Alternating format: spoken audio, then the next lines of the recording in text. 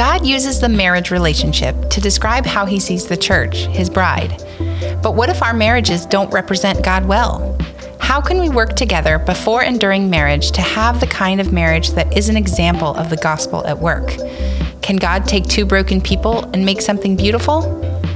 Welcome to Talk Truth, a McGregor podcast, where we dive into scripture, gain insight from community, and biblically answer life questions. Talk Truth will answer your questions submitted every other week.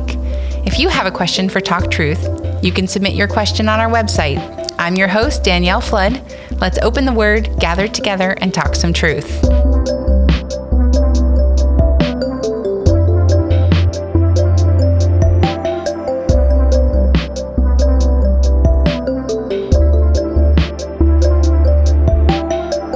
Today, I am joined by Steve and Beverly Chestnut, members here at McGregor Baptist Church, and we're going to talk about marriages. Yay! Beverly is also a licensed mental health counselor and on staff here at McGregor. Thank you both for being here and joining us.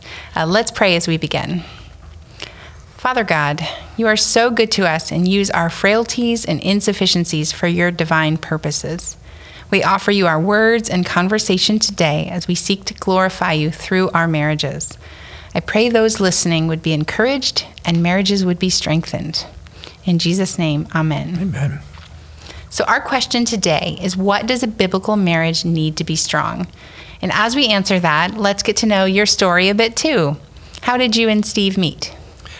Well, we actually met on Fort Myers Beach Pier, and many, many years ago, and I had moved down from Indiana, so I kind of looked like a tourist. He was Snow White. Well, that's true. In September, he was Snow White. Yes. And so I was out on the pier, and there were these three good-looking young ladies, and they were listening to this music. There were a bunch of Jesus freaks in a bus singing about Jesus. So so I walked over there and started watching the Jesus freaks with them, and of course, I was making fun of the Jesus freaks.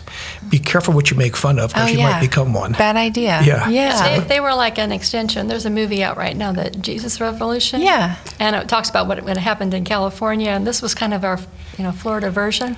And so they were just hippies, that were high on Jesus and passing out tracts and strumming guitars. But you weren't one of them. We were not. Okay. Yeah. And again, so after a couple months, we went out and started dating, and then about a year later, we got married. That's nice. Yes, it's been going on 51 years now. Oh, congratulations. Thank you. That is very fun. So those early years, how was your marriage? What are some challenges that you faced? Well, we had an upside-down marriage. I don't know. When you fall in love, it's all positive and good, and you like the differences, you appreciate them. But when you start living under the same roof, those same differences that you were drawn to, that the corresponding part to that, he was easygoing and nice, but that meant he was unorganized. And, I always had a plan, but that meant I was inflexible. And so those clashes start to come. And so all of a sudden, what was all, fun starts to become more difficult. And so when you have more criticism and difficulties, you start to separate a little bit. And so I think what I would describe, we didn't really fight. We weren't fighters. But we got on separate paths and just kind of living parallel lives instead of becoming one. Yeah. As God's designed, we were moving the other direction. Yeah. How long did that kind of last? That lasted about 2 years. 2 years, yeah. Steve was working in construction. Our first year of marriage, we were going to build a house, and he fell off a roof through the trusses broke. And so he was laid up in the hospital. I had a miscarriage. We couldn't build the house because he couldn't work, and I went to work. But the good thing, and this is how God takes bad stuff and makes good stuff, because the lady I worked with was a member at McGregor.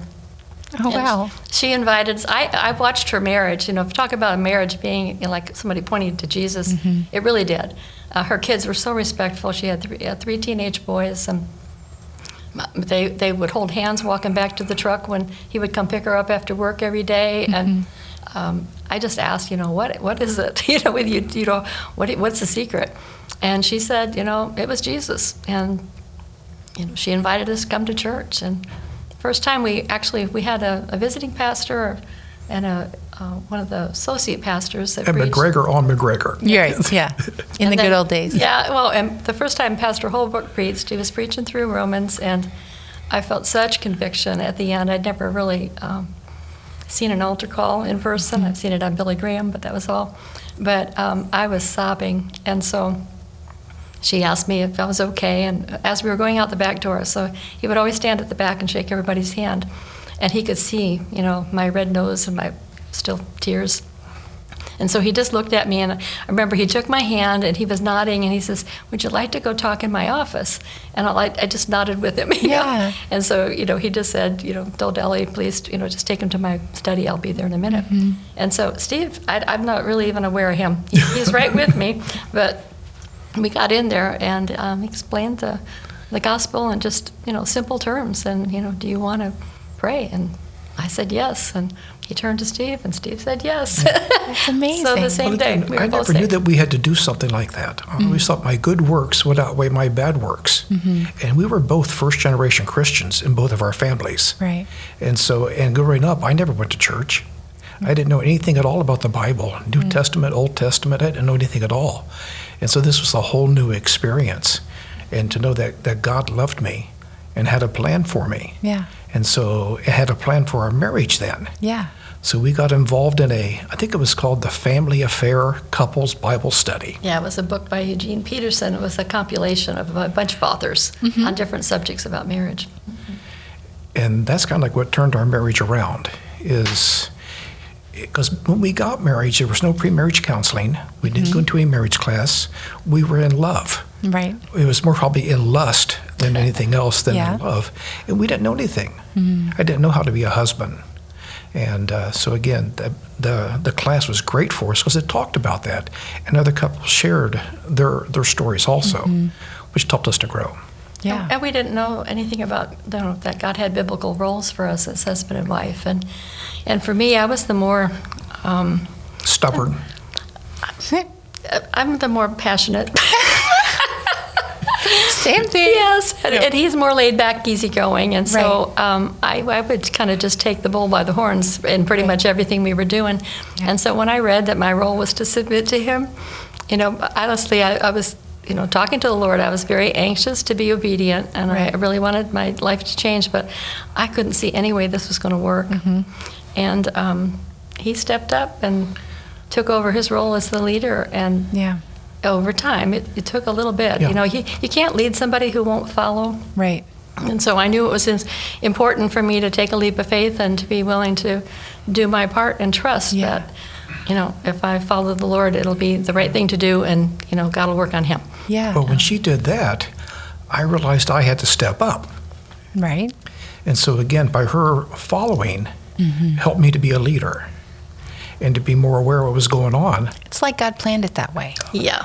Isn't that crazy? It's funny. So- Before we got married, I knew I would have trouble following anyone not worth following. Okay, so I'm talking to God. I'm like, you're going to have to give me someone worth following because I see this. It's, mandate, and I see myself, and I need to know. And he did similar, but yeah. One of the greatest things that we found years and years and years later was a seminar, the Love and Respect seminar. And Bev and I went to that seminar, and that was life-changing because it took what we believed and put it down in practical application. Right. And that basically all I need is respect. And a kind word every now and then, and some Right. appreciation. And Beverly needs love. I mean, she wants respect too, and I want love also. Right. But on a larger degree, am I showing her love in the way that she receives it the best way?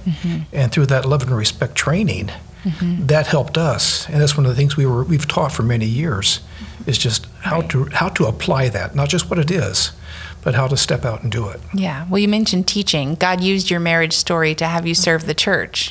What was that like?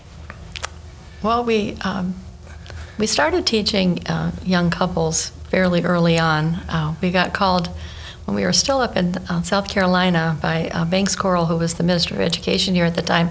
And so he was asking, when are you coming back? Because I was supposed to start counseling here, and they were going to start a newlywed class. Okay. And so he said he thought we'd be perfect for it. We'd taught regular, adult classes before. And so we came and we started that, what was it, 27 years ago? Something like that, yes. Wow.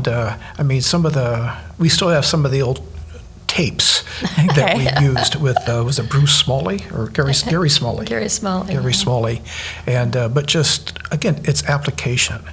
And it's and then we've refined it to go over the love and respect. And like I said, and then the 5 love languages. And then personality profiles. It's lion, beaver, otter, and golden retriever. And when you know what the personality profile of the other person is, you know how they're going to react to many things. And I'm more laid back, like Beverly said. She's more of the lion. I'm more of the otter. And so again, and the beaver is more of a worker. So again, and there's a little survey that we do that reveals that. I think I need this survey. Well, it's great because that's what the class is so fun about. You have multiple couples going over this and taking the survey to find out whether they're a lion, a beaver, otter, and golden retriever. And to this day, we'll have couples walk by and somebody go, yeah, I'm still a beaver, or I'm an otter after many, many years. And then the fear factor, knowing that what causes you to react the way that you react. And again, there's another form that says when you say that I can't do something, that reminds me of my parents telling me that I'm an underachiever. Or that's why I always tried to get straight A's in school, tried to achieve the best. And so when you do that, I tend to withdraw. And so one reaction leads to another action. And when you know those, you can deal with them. And most of those buttons were developed before you even met each other. Yes. Right. Right. So but you come in and like they're sensitive areas. Like if you had a sunburn and somebody came up and said, "Hi, how you doing?" And you would react with a lot of pain without them intending any evil at all. Right. And that's what happens is that you feel, I bet that your partner's really not trying to cause that. Right. And so when you understand and you can sort of your own sensitive areas, you can kind of take a deep breath and realize, okay, you translate it better.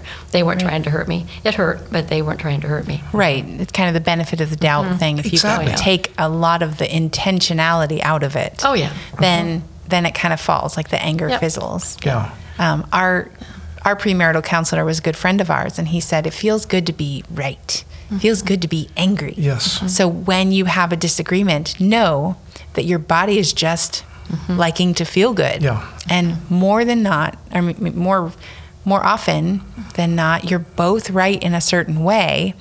It's just that different perspective. And if you can settle it down and talk about it, it's way different. Yeah. And again, that's what we talk about too, is like when an issue comes up, have a secret word.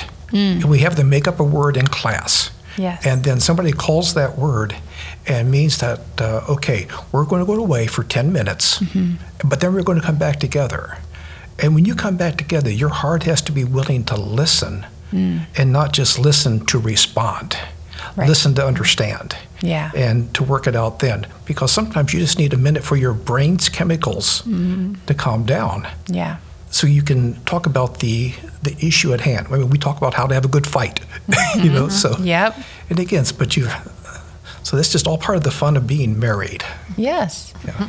So this is in church context. You have a lot of, maybe a good crop of churches. Are marriages in the church more successful than marriages in the world? If they go to our class, yes. Okay, we're going to look at your batting average. No. Well, our marriage was first not in the church and then in the church. So in our experience, it's way better in the church. But I also find that, because I do counseling here, and most of the people, I'd say 95% are believers. Right. And so the struggles they have are the very same struggles that people outside the church have. I think the difference is when you have Christ as our example of forgiveness, and the Holy Spirit giving you the capacity to genuinely forgive based on what you've been forgiven, that you can have much deeper healing. I think people can put something behind them, and can move forward but that nagging resentment stays there. Right. And it's like these little bricks that divide you. And so you really can't have intimacy unless you feel genuinely safe with a person. And so genuine forgiveness means that you're giving them the permission to hurt you all over again. I mean, you're bringing the walls down to the place where you're 100% investing back. Right. And that's hard to do unless you've got some kind of safety net. And Jesus is our safety net. Yeah, it's true. A couple weeks ago, we talked with my in-laws about divorce and that in their marriage just wasn't an option. And my husband picked up on that. And I don't think it was intentional. I don't know if they told him they said that. But we decided before we got married, like, if we do this, divorce isn't a thing. We're not in it for that. Yeah. You know, we're in it to commit. And so thinking about those challenges, and you talked about the tools, what are some of the problems facing couples today? I'd say the biggest one Steve's already touched on is just conflict resolution. People don't know, haven't had good examples. You know, many people going into marriages have come out of divorced homes, and so they haven't seen good models of that. Yeah. And so they need a way to kind of understand what's taking place. And part of my education helped me to see some of the things that are physiological as well. You know, God designed us to be able to defend ourselves when we're in danger. Right. And so what ends up happening when we're angry is that our heart rate goes up. And it actually gets to the point where the blood flow that typically goes up to the, reasoning center of your brain now is channeled to your limbs to make you stronger and faster. Okay. And so a couple of things happen. One is that you now are not capable of making good judgment. The second is you've now got all this energy that you want to use somehow. Right. So that's why, guys have a tendency to put their fists through the drywall, and women throw their cell phones and, break their own dishes. It's not something you do when you're thinking. Right. Those are your knuckles. That was your phone. You spent a lot of money on that phone. Yeah. You know what I mean? It's not rational. And so you can't do anything good. You can't solve a problem when you're in that state. And so that's where having the key word and having that conflict exit strategy that lets you try to do what Ephesians tells us to do. There's a verse in Ephesians. Yeah, I have it here. Could you read it? Yeah, I'll read it. It's Ephesians 4:29 through 32. Do not let any unwholesome talk come out of your mouths, but only what is helpful for building others up according to their needs, that it may benefit those who listen. And do not grieve the Holy Spirit of God, with whom you are sealed for the day of redemption. Get rid of all bitterness, rage, and anger, brawling and slander, along with every form of malice. Be kind and compassionate to one another, forgiving each other, just as in Christ God forgave you. Right. So to carry that out, I tried to come up with something that I could give couples that come for counseling that would let them practice that. And so the first step was to realize when you are escalating, the sooner you are able to stop yourself, the better. Because everything that you do after that point is going to add more injury to your marriage. It is not going to do anything to solve the problem at hand. It's just going to add more problems. And so if you come up with a word, the word bingo, I used the word cowabunga with my son, when I was teaching him this.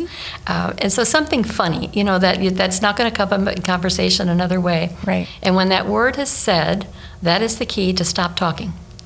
No more last word. You want to get that one Are last? you sure? Nope, no more words. None at all. Stick a time out and put it down. Yes. I even make them pick their timeout spot ahead of time so that they're not arguing about where to go. That's nice. And so you go to that space, and the first thing you do is you pray. And you ask God to reveal to you anything that you've done already wrong, because you may have gotten in a few jabs before, you thought to say the word. Yeah. And then you confess that, so you have a clear heart. And then you try to remember what it is that took place. And you try to think about, okay, what was my partner's perspective? Yeah. You try to figure out what am I trying to accomplish here? In other words, what do I want from an end result from this? Is there really anything that needs resolving? And so when you come back together, the first thing you do is confess to each other. I'm sorry I raised my voice or whatever, brought your mother into it. And then you've heard that before. Oh my goodness, yeah. Bad fighting has all kinds of bad things, but And there's a whole list of those things too. Yes. You know, the things that are bad fighting. You know, you don't glare. You know, standing over people. There's all kinds of things you don't want to do. And then after you've done that, you've confessed and you've forgiven each other for that. Yeah. Then you restate your partner's perspective. So if I understand correctly, you were saying, you know, this, Right. and they say that. And at this point now, you're all calm. You know, you really want to do the right thing. If we're talking about a Christian family, there's no winners and losers. You're on the same team, Right. right? So you win together, you lose together, but you know you can't. There's no point Yeah. in having winners and losers. And so you keep going and discussing your situation until you come up Yeah. with a resolution. And you If can it's- reason now, right? Oh, 'Cause your brain- absolutely, because your brain's in. It's not. I don't know. Every stupid thing I've ever said in an argument, I didn't really mean. Right. Okay, I was trying to get the upper hand. But the problem is we filter differently. Yes. Okay, so when we're saying it, we know we don't mean it. But when we're hearing it, we think, It oh, feels well, good. that's what they really think, but they're just usually too polite to say it. Right. So that's a part of what's said still goes to the heart. And again, that's destructive to the relationship. Yeah, it's true. Yeah. But you're asking about society says you deserve it to be happy, you deserve to have this, you deserve to have so much stuff. And when you get married, I mean, it's kind of like, okay, my whole goal is to be the best husband I can possibly be. That should be my focus, Right. not what I deserve. If I do that, if I'm doing the right thing I'm supposed to be doing, there's been times I've been working on the computer and Beverly shows up with cookies. Woo. It's the law of reciprocity. If I do something nice for you, a lot of times you want to do something nice for me. And it's just, okay, I'm going to outgive you. No, Yeah. you're not. I'm going to outgive you. Yeah. Or I'm going to outlove you. No, I'm going to Yeah. outlove you. Have you heard that 50-50, like marriage is 50-50, you both give? Nate and I talk about that, and we're like, that is so false. Yeah. Because the minute either of you fail, then there's a gap.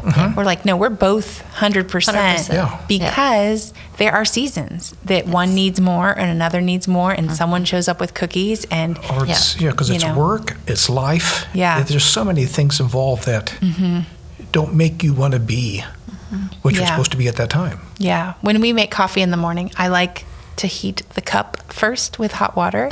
And I was kind of explaining to Nate why I was taking another minute because I was heating my cup. And he's like, I don't need the cup heated. And I was like, okay.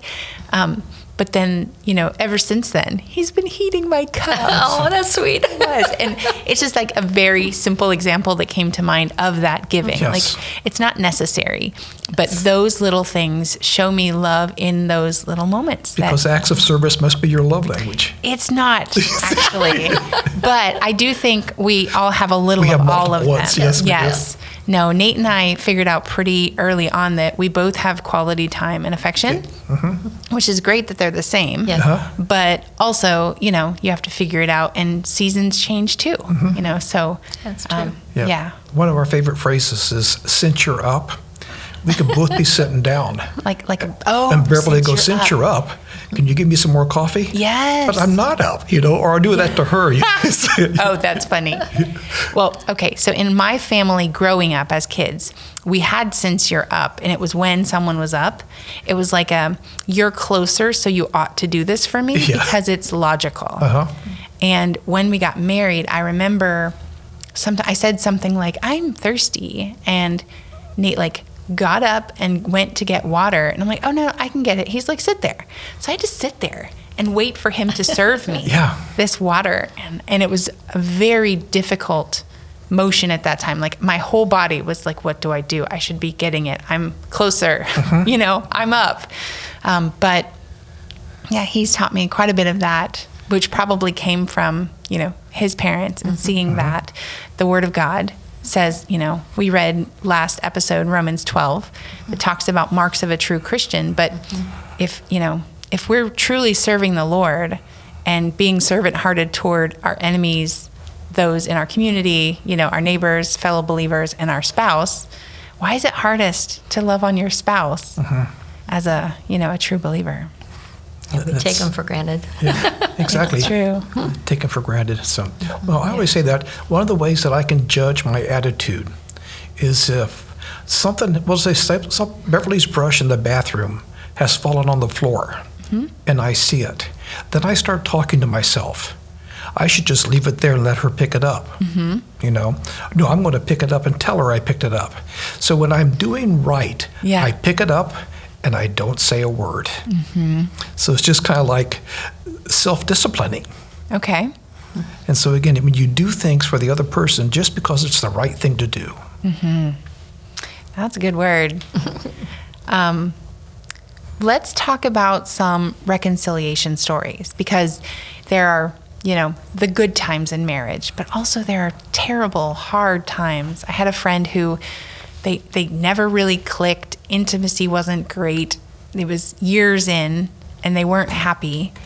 And I was like cheering for the marriage, being a listener, like we're rooting for you.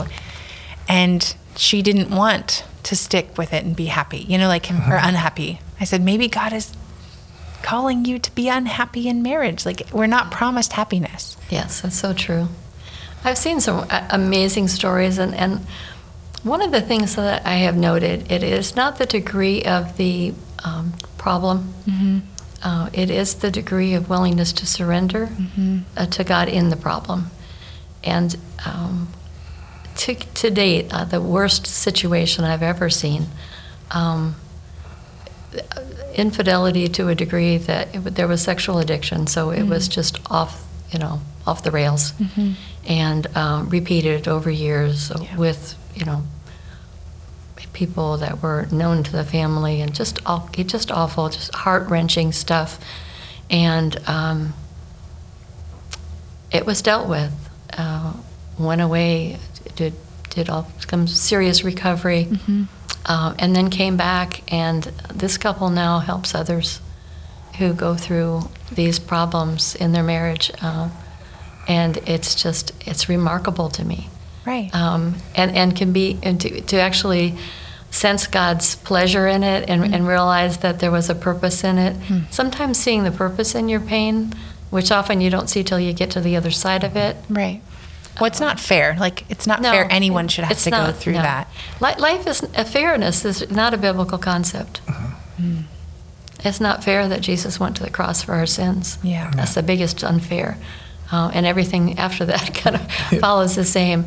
Yeah. The idea, we got the parable of the workers that get hired on. The guy that gets hired on at first gets the same amount as the guy that got hired on the last hour. Is that fair? No, it's not fair. Yeah. Is it all right? Yeah.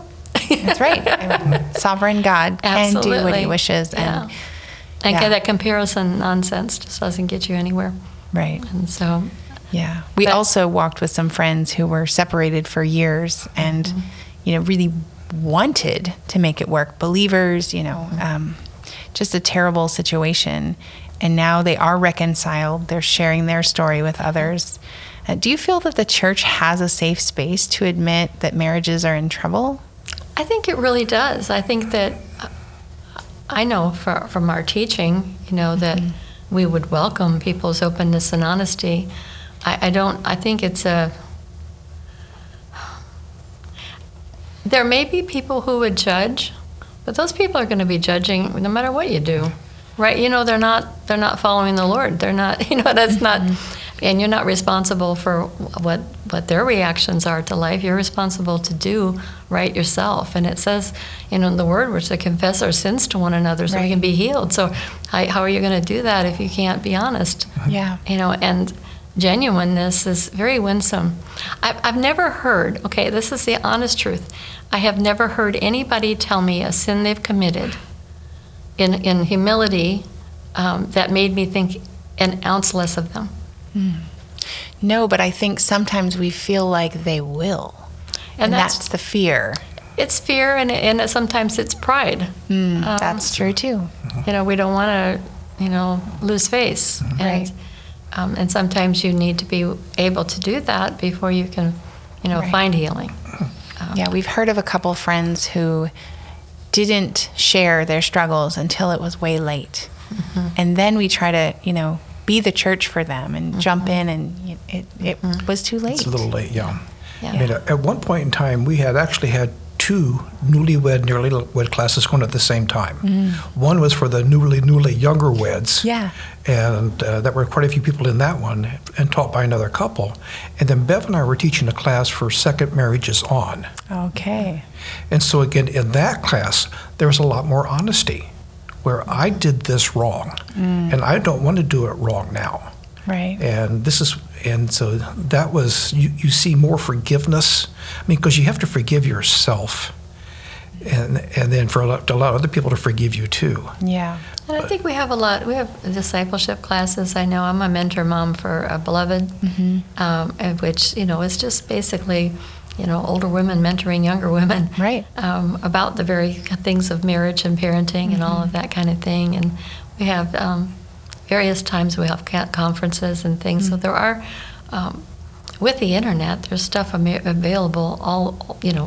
You can educate yourself on what to do. Right. I think what we're needing is the support and encouragement of other people to know the testimonies of other people who've made it through. Yeah. To know that it's not unusual. Right. That the good marriage you're looking at now had hard times. Right. It wasn't always good. And so it gives you hope. And I think, life groups, and if it wasn't for all the people, I don't know how we would have made it through marriage and through raising children especially. Right. Yeah. It just normalizes things. Right. It's like I don't know where we get this idea that marriage is supposed to be easy. Scripture says, it says, you can get married. It's not sin, but you're going to have trouble. Yeah. It's like, that's it's a pretty good warning, It's like, because it's not easy becoming one. Right. And you do have to work at it, communicate, find those strategies. And that's it. I mean, you have to want to. What amazes me is a person, male or female, who's a golfer, will pay hundreds of dollars for private lessons, whether it's a male or a female, and they'll let a person come up to them, put their arms around them, fix their hands, adjust their steps, criticize everything they're doing so they can get an extra few yards on their swing or putt better or do any of these types of things. Right. They'll do that for that hobby. But again, when it gets to your marriage, is your marriage worth working at it? And that's why the pre-marriage counseling is such an important thing for all couples, to identify strengths and weaknesses. I mean, Beverly has a program that they go through. That's called SYMBIS, Saving Your Marriage Before It Starts. Okay. And so it does a little bit of a personality assessment. In addition, we'd talk about your expectations. And so you're going into marriage a little bit more realistic, even down to who's going to do what, you know, because a lot of times the only model you've seen is your family growing up, and maybe you had very different backgrounds in terms of who does what, and so it's very helpful. It also is a way to again look at the differences before they've caused problems. We have it more open eyes. You can do it with more humor before it's actually become an issue between the two of you. And so then when it does happen, you're able to go, oh, yeah, that's that thing they said was going to happen. Yeah. You know? No, it's true. Like pointing it out and being aware of it. Exactly. What would you say, last question, for someone who's in a marriage that isn't what they hoped it would be? Anytime in the marriage cycle, what do they do? I think, first of all, realize that God works through trials. We're to count it all joy when we go through trials, knowing that it develops perseverance. And God's interested in maturing us. He's interested in us growing deeper in our faith. And the more you don't ever grow in good times. You only grow in trials. So seeing that, as the underlying, that also gives you the endurance that you might need to patiently hang in there for a long time. I know I had a friend who was married to an unbeliever. This was early in our marriage, and the remarkable thing is she never spoke negatively of her husband. She maintained a sweet spirit all the time, and she prayed for him. And when he finally came to the Lord, he just said it was just day in and day out. She was consistent, and she never called me out.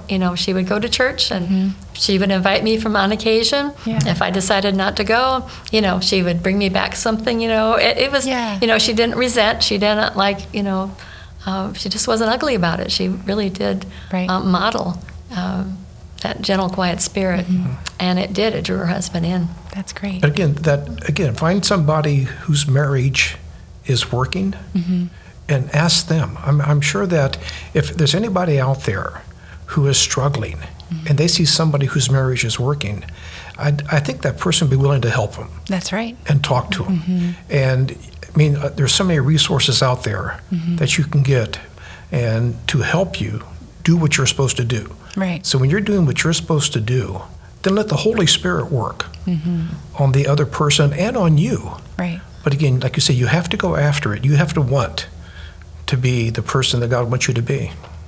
And there is counseling available. There is, absolutely. Yeah. Yes, here at the church. Amazing. I hope that those listening today will see the ways that they can run after God and strengthen their marriage. I think it's a beautiful thing to see a strong marriage just shining God's light. We need these relationships that speak to our kids' lives and are attractive to our communities. I'm excited, Thank you for being here. Well, thank you for having us. To our listeners, thank you for spending your time with us. If you haven't yet connected with us online, check us out on Instagram, Facebook, and YouTube. And be sure to check out the McGregor podcast channels. Head over to talktruthpodcast.com for all the details. We'd love to hear from you. If you have a comment or feedback on the show, you can share it however you're listening to this. Thanks for listening, and remember to talk truth.